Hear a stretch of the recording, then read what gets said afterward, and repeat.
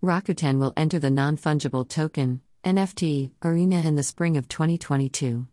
The Rakuten NFT platform will allow the selling and purchase of digital material in a range of industries, including sports and entertainment. Customers can earn NFTs when they purchase other products or meet certain requirements. Rakuten, the Japanese internet behemoth, will enter the non-fungible token (NFT) arena in the spring of 2022, launching an NFT marketplace and sales platform. The Rakuten NFT platform, which was announced last week, will allow the selling and purchase of digital material in a range of categories, including sports and entertainment, as well as music and anime.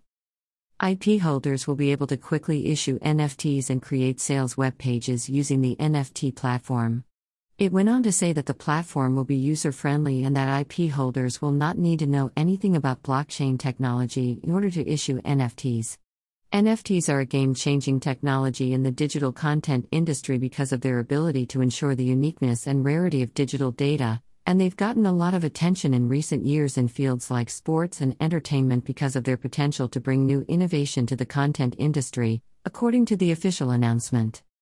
Furthermore, the Rakuten NFT platform will be linked to other Rakuten services, allowing Rakuten customers to earn NFTs as prizes or gifts when they purchase other products or meet certain requirements.